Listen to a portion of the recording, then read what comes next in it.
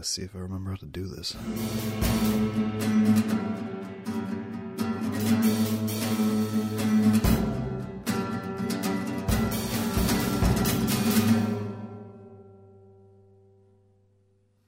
Sup kids, and welcome to 2019. That's right, 2019. We're in the official run-up to 2020.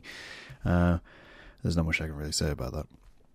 It means nothing to me. Like, year ends in and out don't really mean anything to me. So we're kind of we're just there. I hope you had a good New Year. I had a good New Year. I hung out with my friends. Played some board games, played some video games, drank. Didn't have any fireworks. We just watched other people's fireworks, and it was a pleasant experience. And New Year's is always a little bit weird because it comes with a lot of connotations, a lot of concept. A lot of people get on that whole new beginning hype, and a new you, a new year, new you, and they use it as a bookend. And I'm not a person who does.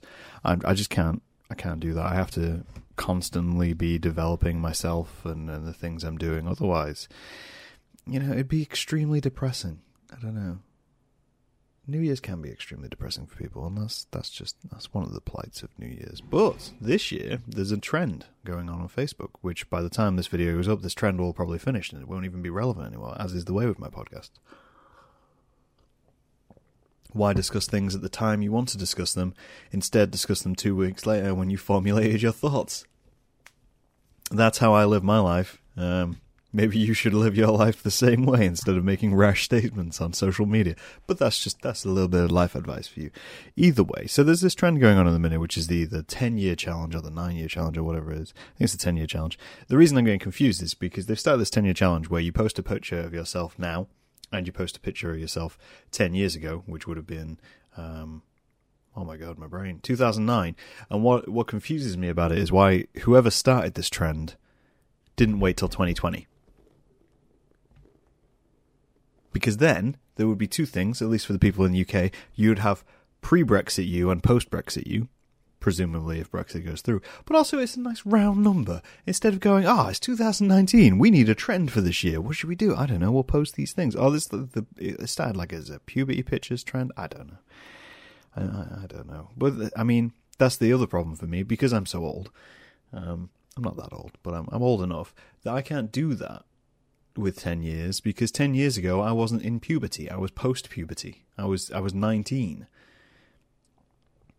And it would, I don't know. I was in uni. I've looked through. I had to, because I haven't done it yet, but I was debating doing it depending on which pictures I can find of me. Sadly, the thought of like going back and looking through these pictures, you can tell how dated these pictures are. One of these pictures, I'm taking a photograph with a Sony phone, and it's a Sony Ericsson phone, and it was the Walkman phone because I didn't own an MP3 player, so I used my phone, and it was the first time I'd ever done that. And all the pictures I can find are of me on nights out, which ain't the most flattering pictures in the world. That's something which I'm just throwing out there. They're not the most flattering pictures in the world, because they're night out pictures. That's what you expect. And nowadays, most of the pictures of me are taken by other people when I'm having coffee. Mainly Mel. Mel, shout out to you, but you take a picture of me every single time we have a coffee. You're a nice timeline of how my hair is doing, which, as you can see, if you're watching the video, is lusciously full and untamable as always. But, back to the point at hand. Hopefully this is recording. The point at hand is that what this does is make you consider how you've changed. And in a way, I kind of like it, because it prompts this internal look, and I'm always a fan of people looking internally. Not saying cut yourself open or anything. But it gives you this kind of, this realization that you're not the person you were 10 years ago. And nobody is. Because if you were, what is your life? If you're exactly the same person you were 10 years ago, that means you made no personal development, you made no life development, you're just kind of there. And even if your job hasn't changed and your friend group hasn't changed, there's going to be changes within that, because no one has a completely stagnant life unless they're in a frozen tube, in which case the world around them has changed. And maybe your thoughts have changed, because who knows if you can hear things when you're in a frozen tube. But it gives you this little view of your life and where you were 10 years ago. Now, I have this thing, which I imagine a lot of people have, is that I have a very hard time picturing what I look like nowadays. Because I have a perception in my head of what I look like and how I look. And that's why it can be such a shock when people kind of come out and realize, hang on a minute, I don't look like that anymore. And I've had this a few times in the last couple of years where I've seen a picture of myself like, wait, I look like that now? And it's because I have this image in my head from when I was in puberty, when I was a teenager, you know, and angst was the main draw of my life, and I was taking selfies every 10 minutes because I'm vain as hell. And, you know, I needed to show how edgy I was. And that's the image I have of me. And I forget that I'm not 16 anymore. I'm almost 30. And it kind of comes into play in everyday situations. So, you know, you'll be, you know, you go for an appointment, let's say you go for an appointment, and you're thinking, all right, I'm going to go see the bank. And the bank are important people because they deal with the money. And they're going to help me and help me deal with my money and my, you know, my investments and stuff and all of this, and all these adult things, which are very much adult. You know, I'm looking at buying a house at some point, so I'm thinking I'm going to go for a mortgage meeting. That's not something a 16-year-old does. No 16-year-old in their right mind is going, I need to get a mortgage. I mean, they may be going, I need to get a mortgage, but they haven't got the capacity to go get a mortgage, so they're not going to go for a meeting with a mortgage advisor. I'm going to go for this meeting. When I walk into this meeting, regardless of who's on the other side of the table, for some reason in my brain's thinking, man, they're just going to look at me and they're going to think I'm some sort of kid. I'm just some kid who's going in, doesn't really know what they're doing, uninformed of the whole situation, just going to go in and it's going to be weird and they're going to completely patronize me, and it's not going to be a situation which I'm going to want to be in, forgetting that when I walk into this room with this stranger, they're not seeing a 16-year-old projection of me. They're seeing a 30-year-old man who wants to buy a house, which is a completely normal thing. And that happens so often. And I think is in part why I can't approach people. Because when I approach people, I'm thinking, oh, God, they're just going to think I'm just some child. And, you know, I'm out of my depth here and all this stuff. And instead, no, what they're faced with is just a shy 30-year-old. Or nearly 30-year-old. I keep saying I'm 30. I think I'm prepping myself for when I turn 30. So it's not so much a jarring effect on me. But this whole kind of post a picture of yourself thing, it really plays into that. You know, back when I was 19, in the photographs I've seen, I thought I had a beard. I thought I had a large beard. Turns out I didn't. No, this is a large beard. What I had when I was 19 was like, it was nothing. It was facial hair, but it wasn't big facial. It wasn't even full facial hair. It was fairly thinning. And you know, I thought I was overweight. No, this is, you know, I'm more overweight now than I was when I was 19. I was more overweight when I was 19 than I was when I was 16. But that's a whole different thing to do with body image and how I've gained weight and lost weight through my lifetime. But I feel like it's a real barrier, and that you kind of have to remind yourself what you are every so often. You know, it's a lot like when you've been somewhere or done something which you've been able to do your entire life. You know, exercise, for instance. You kind of think, oh, I'll go do some tennis. I'll go play tennis for an hour or so with a friend. Or I haven't played tennis in years. Let's go play tennis. So we'll go play tennis. And you think, cool, that's going to be good. We're going to go out for a couple of hours. We'll play a couple of games of tennis. And then you come back and you're dying. And you don't know why you're dying. Because 10 years ago, going and playing 2 rounds of tennis without warming up after a night of drinking would have been no problem at all. But now, all of a sudden, you feel like you're getting fitted for a coffin and people are already attending, like replying to your wake invite. And that's a horrible thing to go through. To realise that you're not the young, spry thing you once were. Luckily for me, I was never young and spry, so getting old is just essentially just my body accepting what my mental state has been. But again, it's this whole thing of this image you've developed of yourself and how you kind of project yourself into the world. You know, I've been told a couple of times that I can be intimidating, and I don't understand why. And it's because there's a mental block in my head. I can't picture it. I can't picture me being intimidating. As far as I know, I'm one of the kind of the most approachable people I know. And yet, to a stranger, I'm 6'2" with a beard and tattoos. That could be an intimidating figure. You know, to someone who's not comfortable with approaching someone, and I never wanted that to be the case. You know, I hate approaching people, so I hate the idea that someone couldn't just come up to me and say hi or hello, and that they would, you know, maybe even feel bad about it, that they would feel a little bit anxious about the whole situation. And that's kind of terrifying. But at the same time, I know in my own head that I need to get over these barriers. I need to think about how my image is projected into the world to an extent where I have to kind of reclaim my own mind, my own space, and think, well, okay, well, I wonder what I can do to make myself feel like it. It's the same at work. You know, I work with a lot of people who are younger than me, and a lot of people do, and especially 20, 30-year-olds, they get into jobs and they get into kind of positions where you're going to be working with people younger than you, and you're going to be working with people who have a lot less life experience than you. And that's not necessarily a bad thing. They're just learning as they go, as you did. But you still feel unprepared for the situation. You know, you feel like they're going to disrespect you, or you feel like they're not going to take you seriously. And yet, to them, you're just, you know, you're fairly old. You know, you've got 5-7 years on them. You know about life. Everything's together for you. You know, you're in a position where you're above them. Therefore, you must know how to get there. And it's like, well, no, I don't know how to get there.